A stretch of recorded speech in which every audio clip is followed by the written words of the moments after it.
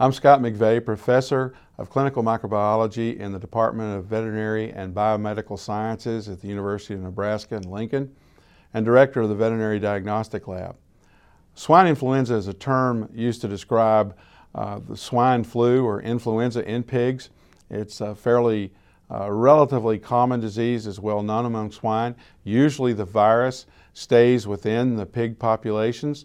Occasionally it will spread to someone who has intimate contact with pigs, but usually does not spread beyond that.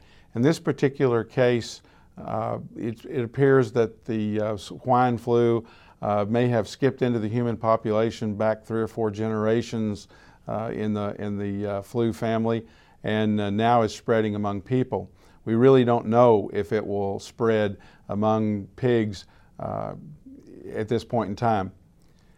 So from that standpoint, people really don't have to fear pork.